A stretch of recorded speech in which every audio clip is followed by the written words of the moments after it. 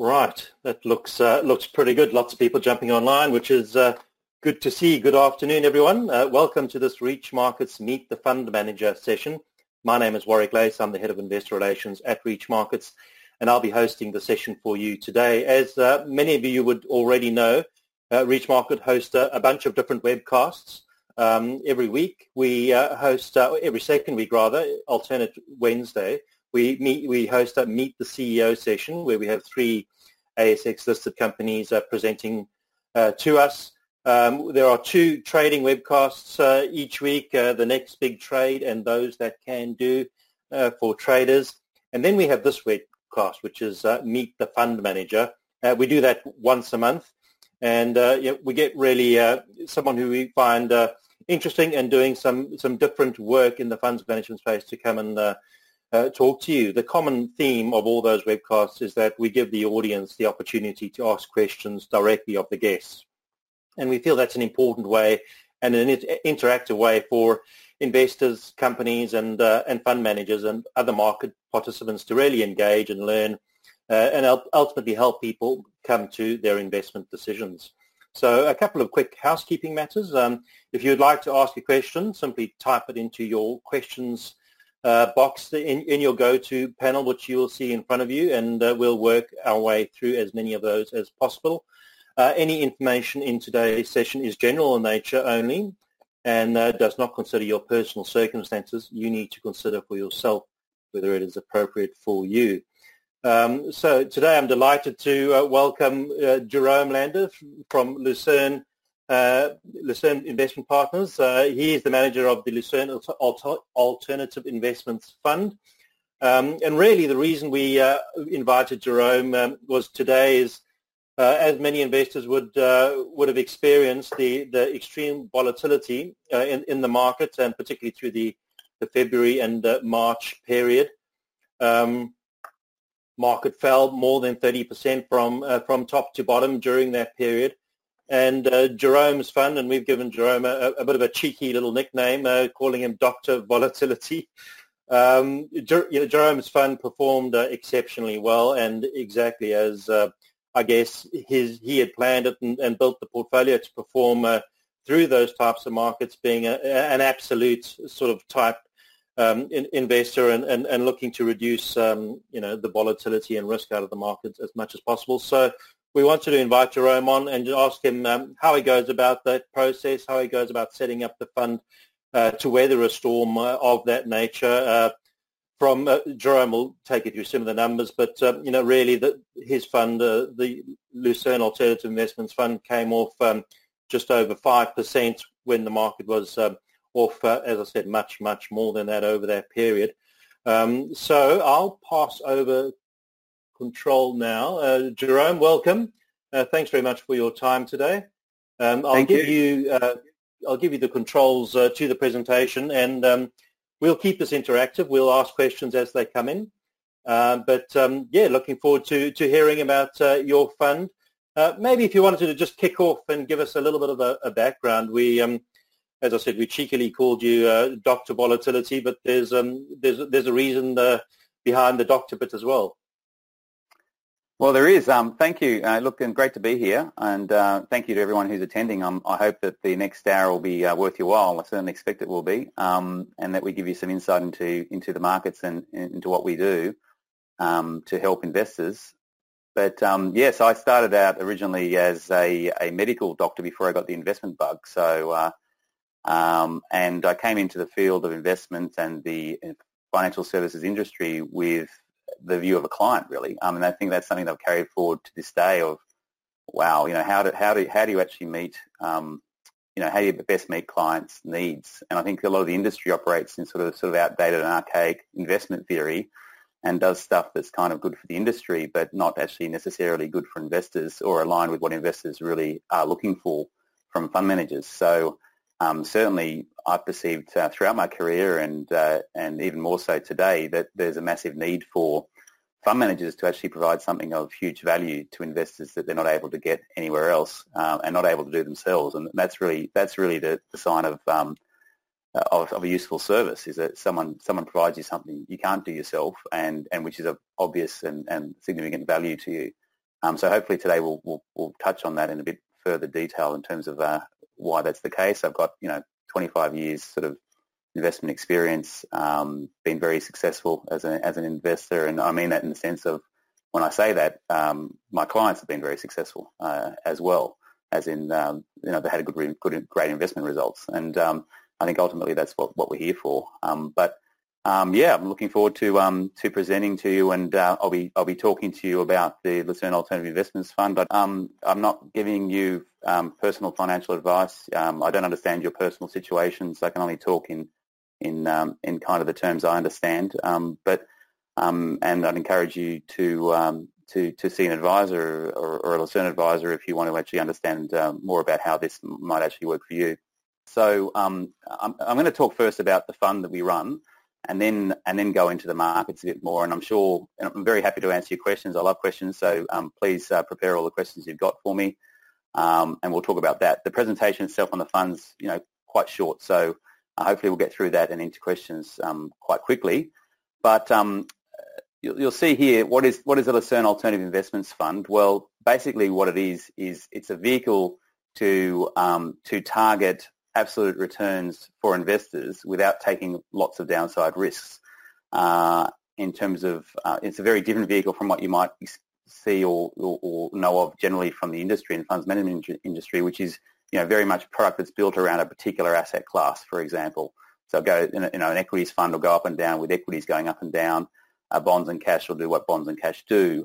Well, this fund is really designed to take the best of what's out there in terms of all the funds management product that's out there, combine it into a portfolio that's targeting high absolute returns while minimising the risk of ever losing lots of your dough.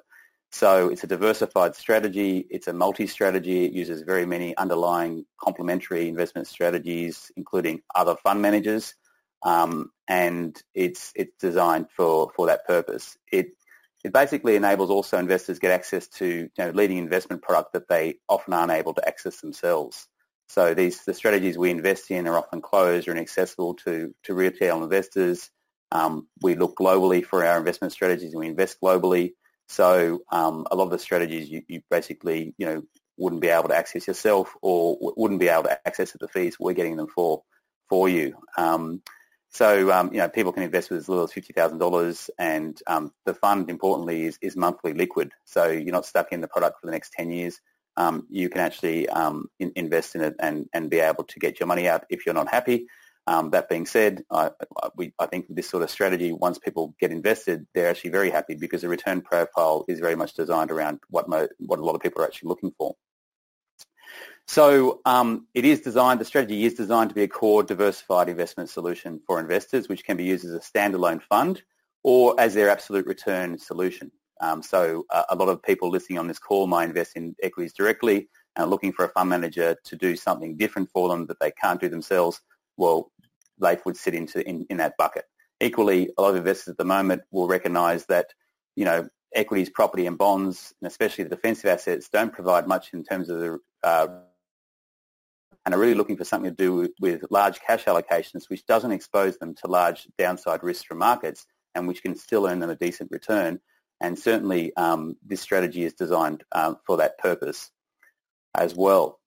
So we expect the strategy to be highly competitive with other similar or related multi-asset or diversified investment solutions out there, other options that investors might have. And that's really because of the expertise we're bringing into the fund, the very holistic approach we take to the fund, and the fact that we're actually able to invest, unlike a lot of other similar product, in the best of what's out there. We're actually actively looking for that, as opposed to saying we can be the best at everything ourselves. We're actually looking to bring all that into our fund. It is a diversified strategy, and hence is a lot safer than a single strategy fund manager, and can be used for much more substantive portfolio allocations as a result. At heart, just maybe quickly on that, sort of for people viewing it in that alternative bucket, has the size of the allocations towards the alternative bucket shifted meaningfully in recent years? Are people thinking differently about the alternative bucket versus sort of the equities, bonds, and cash? Well, look, yes. The answer is yes. The alternatives allocations have gradually increased over time, and in theory, alternatives allocations are actually terrific. Basically, I mean, people, if you put them into a model or you do something, it'll tell you put lots of money into alternatives. The problem that the industry has had at large, or investors have had it in when investing in alternatives, is they haven't delivered. They haven't found they've got results out of their alternatives allocation, and that's because not all alternatives are created equal. You actually need to be investing in the better ones to get a result and a good result. And so we're definitely addressing that need through this strategy. In that we're showing we have the expertise to bring the better alternative portfolio to investors and really provide. And this includes not just retail or wholesale investors, but actually institutional investors, financial advisors, people out there who do have a large alternatives bucket they want to populate, but simply haven't been able to populate it with strategies that perform for them. So we think that's a crucially important thing. It's a necessary part of portfolios. It's a growing part of portfolios. But at the end of the day, it needs to be a part of the portfolio that also performs for investors. And I think that's where we're finding a lot of our growth and expecting a lot of our growth to come from. So perhaps we'll just move to the next slide. I'll just do that. I'll move the slides along for you, Jerome. Terrific. So we, as I mentioned earlier, we really think, the merits of an approach like this is that it's very client-centric. It's actually trying to use investment now to meet a need that investors have that they can't necessarily meet themselves. And our approach and our philosophy is really built around client success rather than just something that's easy for us to do. Like if you wanted to do something easy, you wouldn't be doing what we'd be doing. What we're doing. We're doing something which is actually a sophisticated challenge. It's a challenging approach, but it's absolutely worthwhile, and we think it's really targeting that client, what clients need, as opposed to just saying, look, we're going to go up and down with shares, as simple as that, and that's something obviously clients are quite capable of doing themselves. So we believe in that importance of actually taking responsibility and having the courage to be different from the mainstream. And that a genuine diversification in this day and age actually requires you to have an adaptive, active investment approach, which takes account of changing market conditions and manages market risks. At the moment, of course, asset classes, broadly are very expensive. I mean, I have the view that we're actually in a big bubble, actually, and we can talk about that a bit later on, where future returns from investing may be incredibly low across the board in terms of traditional asset classes. And that means that traditional portfolios, which are comprised purely of that market-dependent risk, or very heavily centered on that, may struggle to provide, or in fact will struggle to provide the sort of investor returns that many investors are looking for, and will fail them. Basically, their whole portfolio will fail them in quite a high likelihood. So that's not a great situation for the industry at the end of the day, or for investors. And we hence think that we need to do better than that, and that's what we're doing here. So we think markets are ever changing. They're always full of risk and opportunity, and risk management is actually key to any successful long-term approach. So philosophically, we take a leaf out of Warren Buffett's book, which is rule number 1, don't lose lots of money, and rule number 2, see rule number 1. And if you don't lose lots of money, very importantly, you also have the benefit of compounding working for you. Whereas if you take the risk of losing 30, 50, 70% of your portfolio, your long-term compounding doesn't work very well. Once you lose 50% of your portfolio, you need to make 100% just to get back to where you were. So it becomes incredibly difficult to do that, obviously. So we think a lot of the traditional investment approaches are exposing themselves to excessive market risk. And if you go to many industry, many funds out there and many other investors out there, investment firms or advisors, we think that they're exposing investors to unnecessarily high risk for the sort of returns that are actually available, and that we need to think quite differently if we're going to get a different result from that, and hence we have. So traditionally, I guess people would have, in the accumulation phase, be traditionally prepared to take on more risk and to ride out volatility in the with the thinking that you've got time to compound. But I think some of the new thinking coming around to the fact, those capital loss events are just knocking people back decades, and you're compounding from such a low base that it takes forever to catch up. Look, absolutely, and I think there's another problem with all that theory that, we can take the volatility in a portfolio, and that is that we can't. What we find is that investors very commonly chase returns, both up and down. So they get invested at the top of markets and they still out at the bottom. And I don't know about you, Warwick, but I can't stand losing money. And if my portfolio was down 20%, I'd be pretty gutted, frankly. And I think that to say to investors, yeah, it's okay, you can write out the volatility when you're down 20, 30, 40, 50%. I just think it's not something, once you get beyond about 10% losses, I think investors become very intolerant of that, and understandably so, and they lose confidence in their investment managers. So I think the job of an investment manager in many ways is to make sure that you stay within the realms of what's comfortable for investors so that they can actually carry forward and continue with the investment strategy and see the returns that come from that. And this is where the industry fails investors, because they say to people, no, just hold the line, stick with this strategy for the long term, it's all going to be fine. And not taking account of the fact that, geez, when you're down a lot, you really just can't handle it as an investor. It's not something that's tolerable. We know now that SMSF investors, I think I read something just recently that said, 27% of their portfolio at the moment is in cash. And I would propose to you that having all that money in cash at the moment on a longer term view is a terrible idea.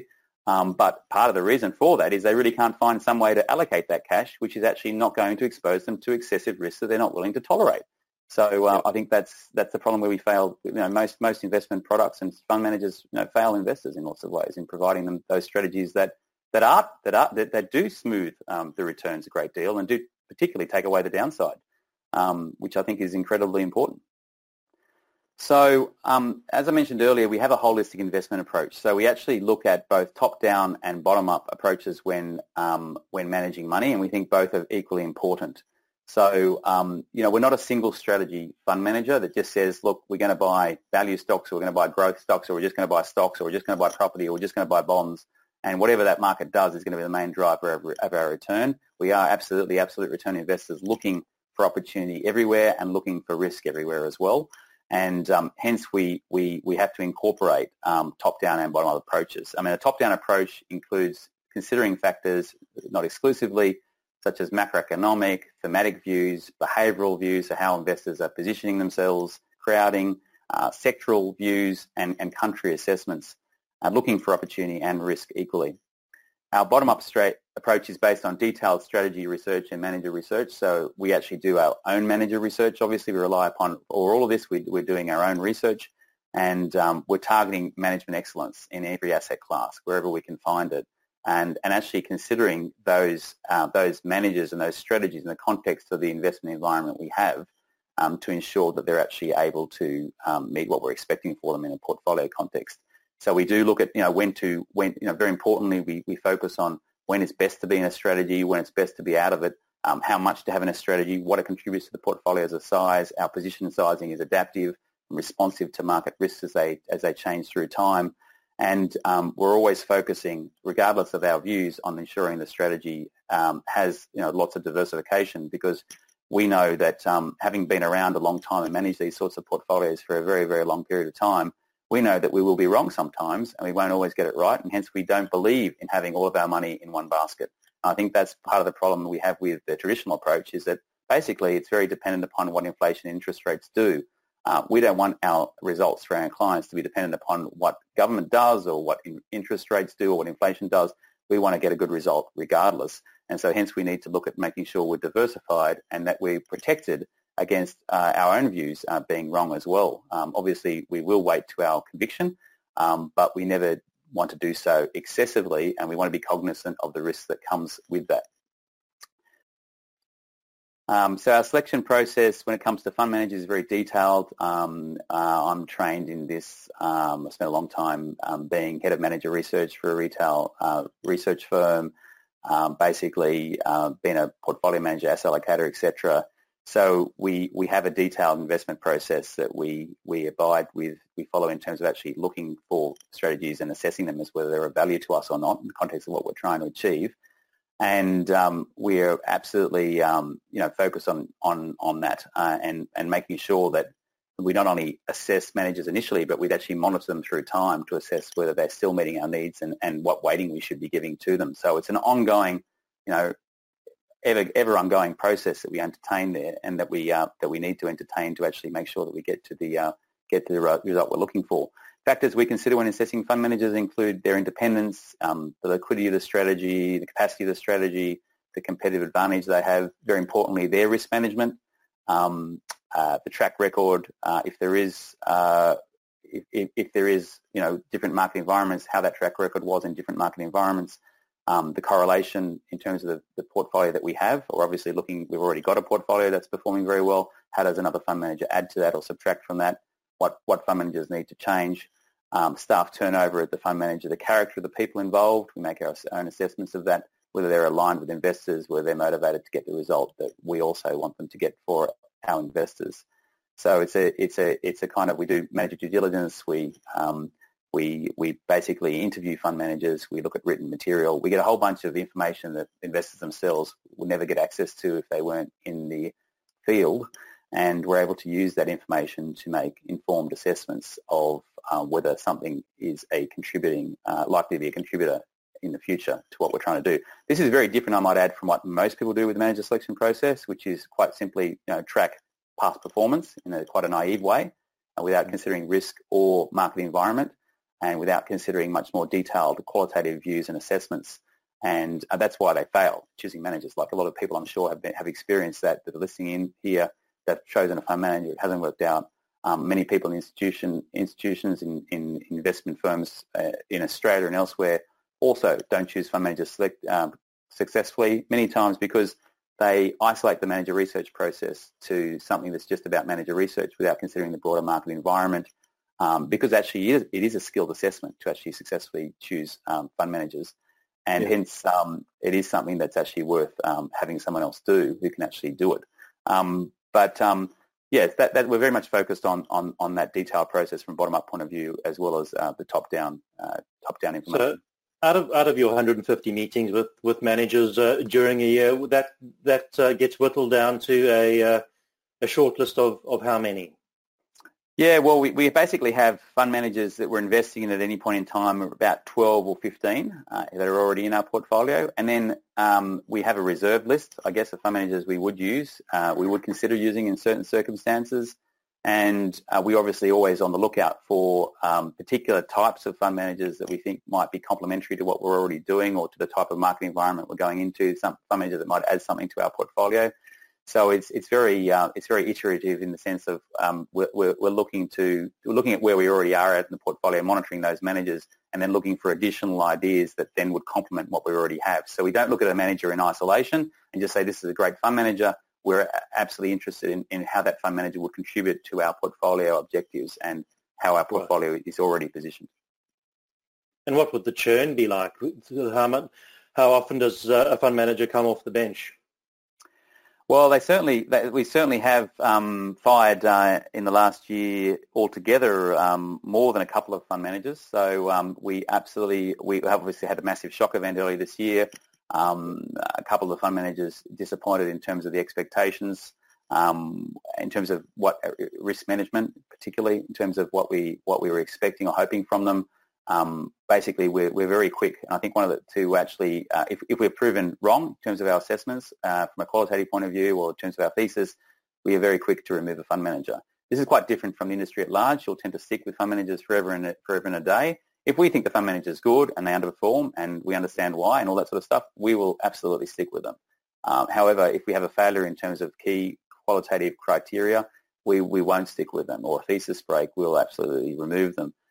So at the end of the day, we are here to deliver performance, and we expect the same. We expect high standards of the fund managers we're using are absolutely, in many cases, outstanding fund managers, the cream of the crop that's out there. And we expect them to be that. So we do have very high standards. And if they meet them, great. We'll continue with them. We often change weightings. I mean, one of the things that doesn't highlight is just how much we change weightings to fund managers, depending upon how we're trying to position the portfolio as a whole to manage risk.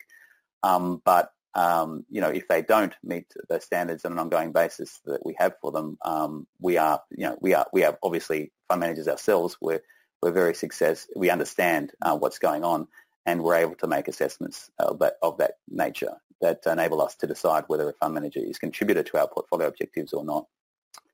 Okay. So I'll probably skip over this. This basically just talks about my history of managing diversified portfolios successfully. I think there's a graph there showing that just how much better we did. Last year was a very interesting year. I think the next slide talks to this as well.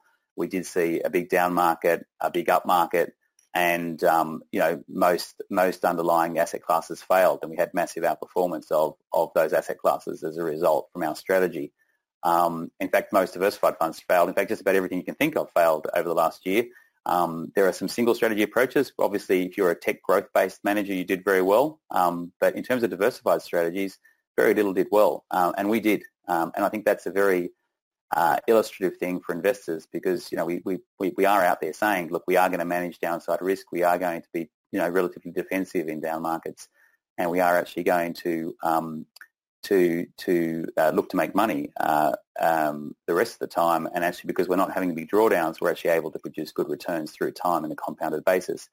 Now, importantly, with this track record you see here is that you'll see the dark line was when I became portfolio manager.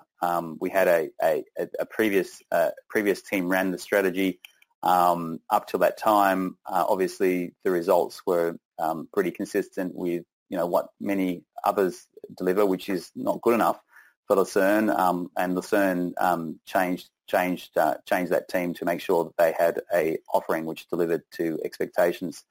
I came on as portfolio manager, and we had a change of the entire investment committee, or not the entire investment committee, but key individuals in the investment committee.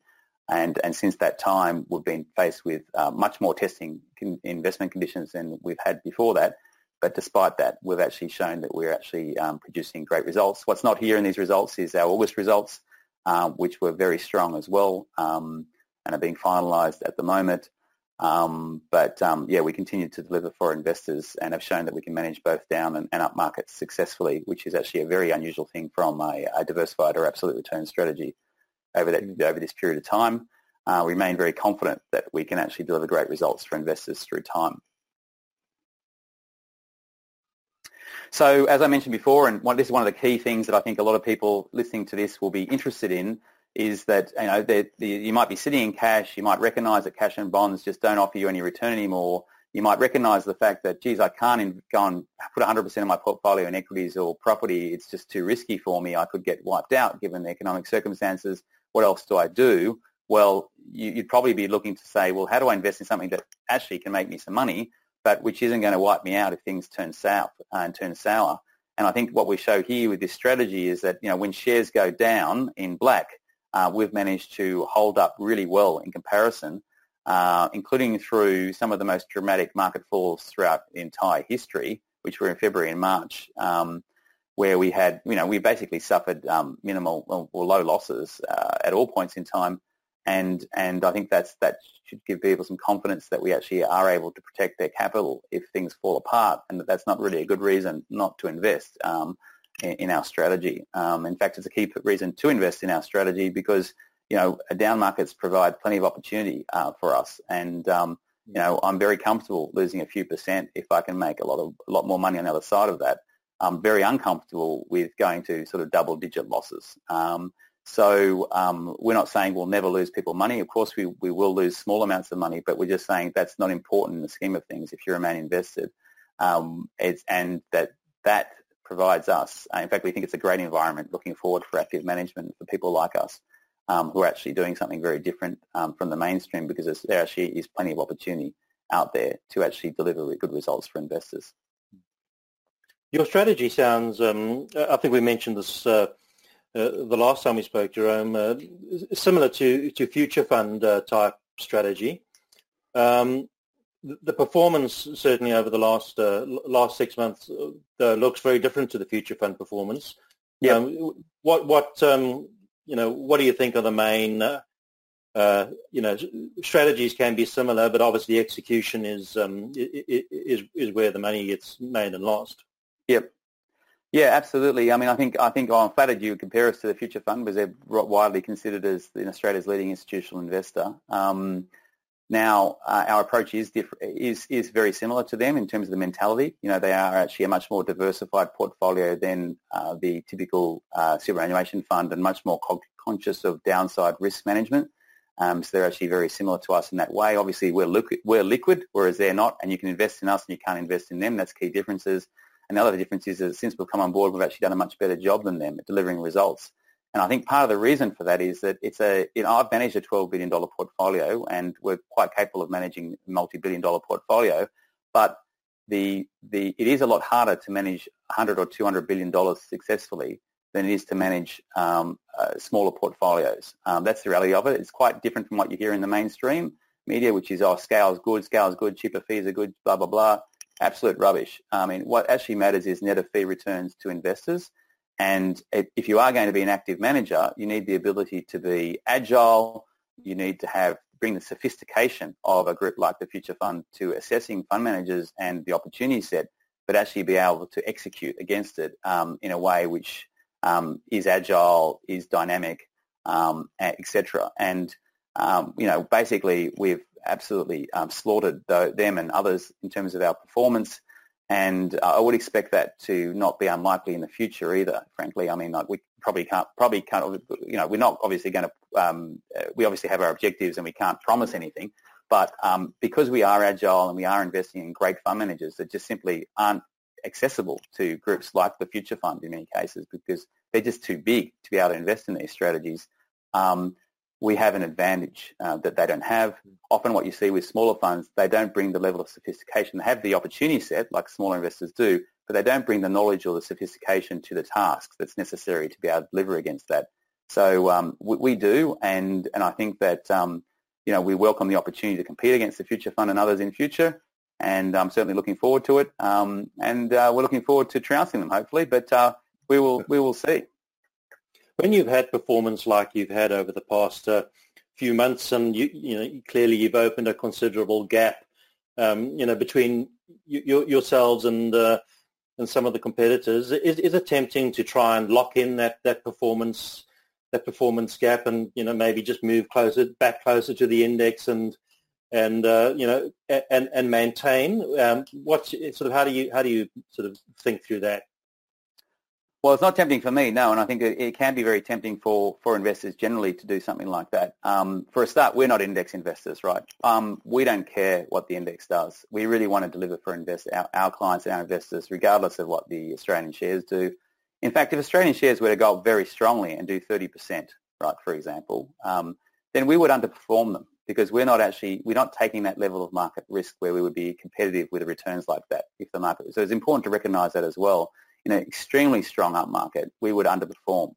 But as I said, on a multi-year view, I find that to be an unlikely scenario that investors, certainly it's not the key thing that's an issue for investors, I feel. The key issue for investors is that their shares, their property, their bonds, everything else they traditionally invest in just won't work. That's the key risk. And that it's all driven by the underlying common risk factors, so they're actually not diversified. Effectively, they're gambling on something remaining the case. So for us, none of that is tempting. I mean, we're very focused on those absolute 7% plus returns per annum. We want to deliver upon them over the 3 to 5 year period with, much greater consistency and reliability than what you might get from other strategies. And we think, and I personally have the view that a multi-year view, it's very risky to be investing in lots of things, and that if we can deliver upon those returns, which I think we absolutely can, then we can absolutely show that we're of value to investors. So we're doing something they can't get elsewhere, and that I just think that's an extremely valuable thing to be able to provide for investors, and that's hence why I'm running a strategy like this, because I think it's hugely just not something they're getting elsewhere. Well, we can probably get into some of the specifics here, and we've had a question in from Paul, who asked for sort of actual examples of managers and positions that you're in at the moment, or sort of gone through recently. Sure. So this is a recent portfolio allocation, just to give some colour to what we're talking about here with this strategy. So as mentioned, we're a diversified fund, and we invest in a number of different underlying investment strategies and managers in order to get that diversification and in order to get an active return or contribute to an active return beyond our portfolio weightings changes. So These weightings are always changing in response to, as I mentioned, market risks and opportunities. So it's not by no means a stretch of imagination. It's just a static portfolio. It's actively managed, and we really are active. We're very active, and we're very willing to move portfolio allocations around as the need arises and as opportunity presents itself to us from our research process, etc., and from market conditions. So an example of a fund that we've had great results from, I think in terms of underlying strategies, the beauty about our portfolio approach is that, there's basically, because these are active underlying managers, they have very varying performance. So through time, in a dramatic year like we saw last year, if you look at the whole universe of active managers, and you sort of took the range of what the performance results were, they ranged from minus 50 to plus 50%, whereas our range was circa minus 20% to plus 40% in terms of the underlying investment strategies we actually used. And, when you actually create that positive skew to the returns versus the broader market, that's how you get results overall. That's how we ended up with last financial year a result of circa 7% when everyone else did zero or negative, because we took out the negative return results out of the portfolio. We avoided, in many cases, not just what we invest in, it's what we don't invest in. We avoided the worst of the worst out there, and we had some of the best results out there as well. So if you do that, then you end up with great overall results. An example of a fund manager that we used that did very well last year was our, perhaps unsurprisingly to people given what happened, was our healthcare exposure. So this manager was able to make a lot of money from the vaccine and diagnostic stuff related to COVID-19. Obviously, there was a lot of opportunity from healthcare coming out of that crisis, and we extracted great results from them through that period of time. Another example of exposure that worked very well from us, which is also got that top-down element. In fact, it was predominantly top-down, was our call on precious metals. So we were of the view that precious metals had really only one way to go, which was up, and so we invested in them in a meaningful exposure to actually get exposure to that and benefited greatly from the results last year. Again, similar sort of results to the healthcare exposure. Terrific results in terms of upmarket contribution.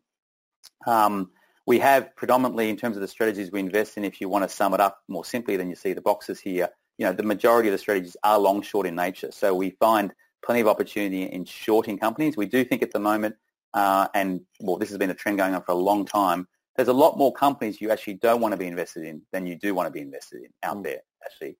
There's relatively few winners in the markets out of these poor conditions that we see, and there's lots and lots of losers.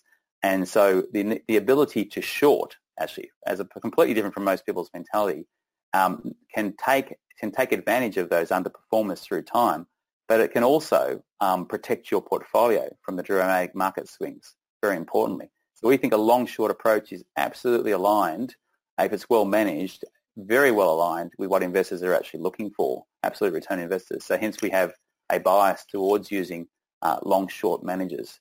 The trick here, of course, is being in the good ones and knowing when they've got the opportunities to invest in things that will work, such as healthcare, for example, or precious metals, as the case may be, or whatever. So the point here, though, of this slide, obviously, there's lots of points that come out of all this, but the point here is that when you invest with us, you're not investing in one strategy. You're going to have exposure to numerous complementary underlying strategies. Our strategies have low correlation with each other, which is great, brings down our overall portfolio risk.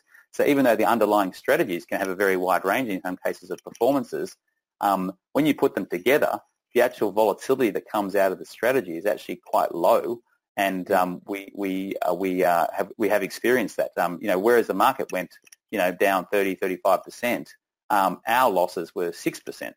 So that gives you an idea of the downside volatility we took was minuscule compared with the market. And in fact, we've had very good upside despite that as well. We've actually experienced bigger upside on a month than we had downside in a downside month, which is very different. Which is very much the skew I think you really want to provide for investors if you can.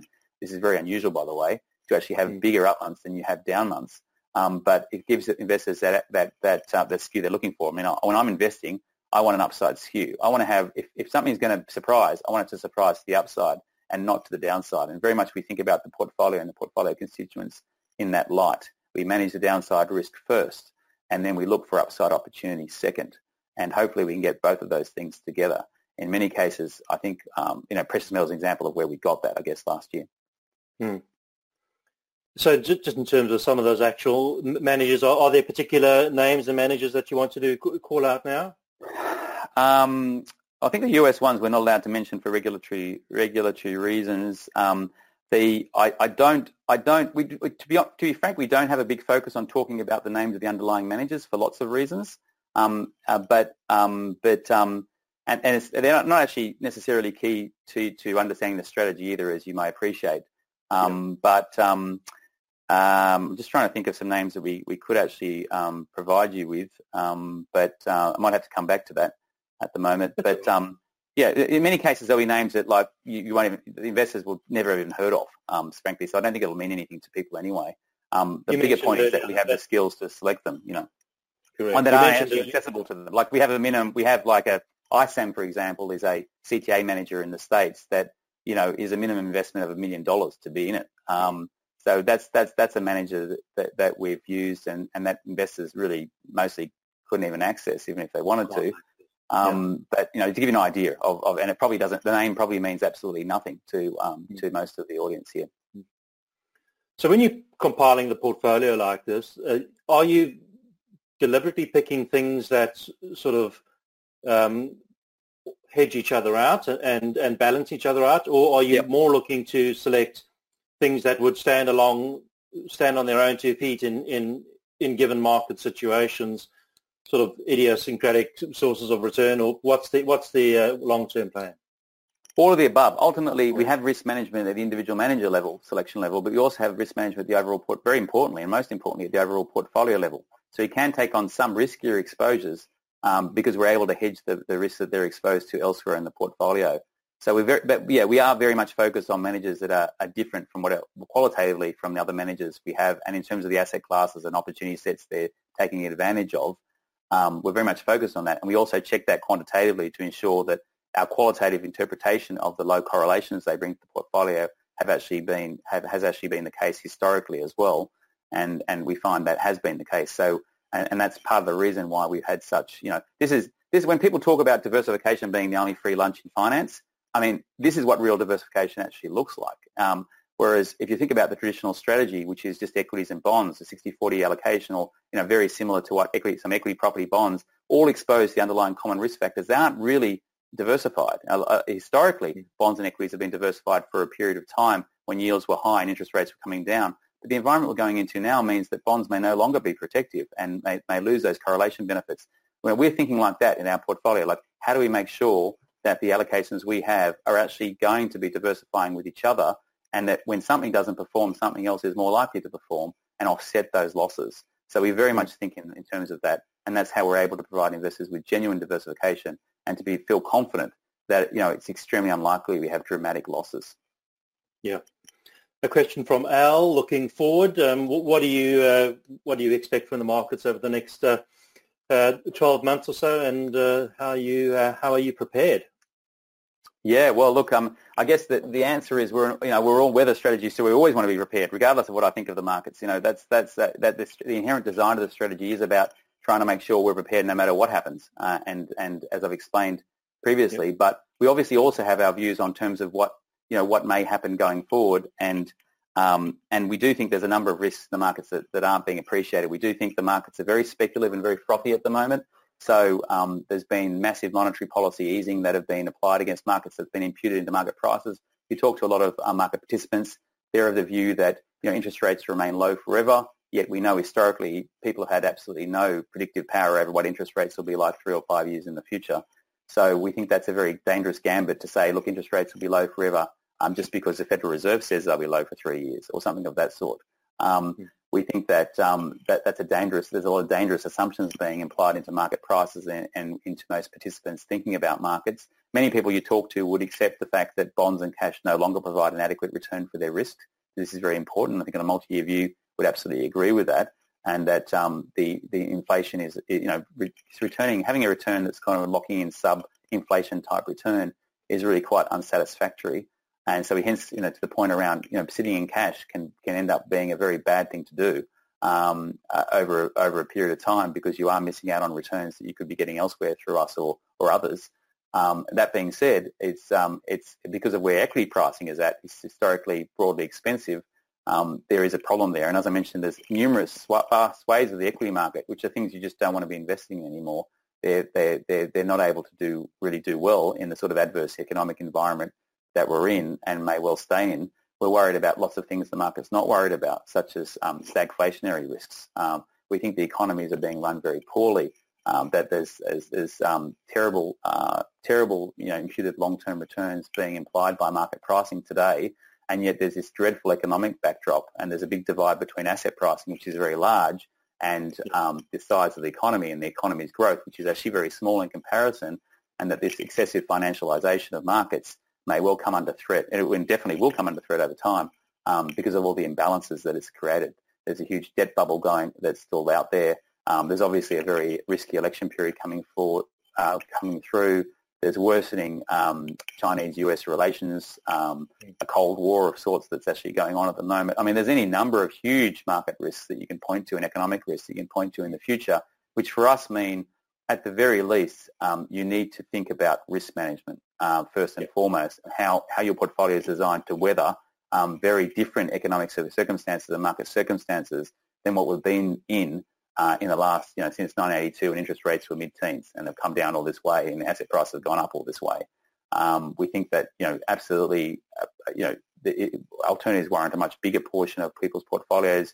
Good active management, which can provide returns outside market returns, is absolutely crucial. So we just think, and we think most people, funnily enough, aren't thinking like this because they just tend to extrapolate what's happened and think that everything good is just going to continue. We think that's it may continue for a while, it may not, but we think over time it becomes increasingly unlikely that it does, and ultimately your portfolio has to be able to weather that. Yeah. All right. Ticking along, I think the next slide just dealt with... so this just says, for the privilege of us investing your money, we don't actually charge a lot. We have very competitive, and for the performance we're actually delivering, we're providing a great net of fee result for investors, and I think that's important, as I highlighted, and it's something that's worth paying for. Furthermore, we give investors an option in terms of how they want to pay us. If they don't want to pay much in the way of base fees unless we actually deliver them results, then we're happy to actually show people that they have that option through a performance fee-orientated fee card. So we are a very, as I mentioned, what do we provide for all this? Well, we've highlighted that we actually provide a lot of potential benefits to investors that they simply can't do themselves. But we also access investment managers in many cases for much less than what investor could access them themselves, and hence that effective fee cost gets reduced in the sense of what they're actually paying for our services to actually choose the managers. As I highlighted as well, it's if you can avoid just one mistake with investing in a fund manager, then that's a crucially a massive advantage to investors, and actually the net result is much bigger than what the fee costs are. Yeah. In terms of the one of the big issues we've been spending a lot of time thinking about, and certainly on the minds of a lot of investors we've dealt with, is the US elections. Have you got a strategy or an idea around potentially a lot of volatility coming into that and out of that? Yeah, I think there will be a lot of volatility coming into this. I think this is a risky period of time into the end of this year. And the election, I think the divide in the electorate is massive. I think there's a substantive risk that the losing side doesn't accept the election result. And with postal voting, etc., coming in late, there may be quite a multi-week period where it's really uncertain what's going on.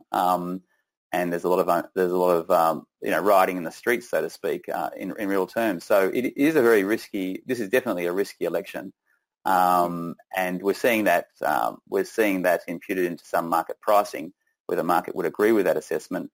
But the big picture, I think, is a lot of people are focused on news of today and news of tomorrow. I think the big thing is, well, what will come out of the election? I think that there is a need here to move on from monetary policy. Monetary policy is not working at really supporting the economy properly, and I think and governments are are much more likely, either whoever gets in, to actually move towards wanting and are both willing to spend much more on fiscal stimulus. So I think we're going to see more of a handoff to from monetary stimulus to monetary stimulus combined with fiscal stimulus coming out of the election, and that will have a lot of impact on underlying market pricing and some of the risks I was talking about before economically, in terms of the risk of a stagflationary type environment, etc.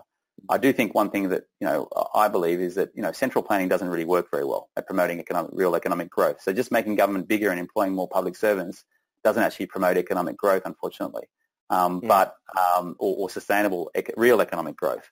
But it can actually produce some nominal economic growth for a period of time and do other things in the marketplace. And I think there's going to be a lot of opportunity coming out of out of the election for investors such as ourselves who are cognizant of some of the risks and opportunities that come out of that.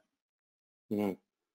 You've mentioned a need to sort of think about things, and you've spoken about sort of continuously just about through the session today of doing things differently, and that doing the same old thing that's worked for the past 10 or 20 years is not going to work going forward.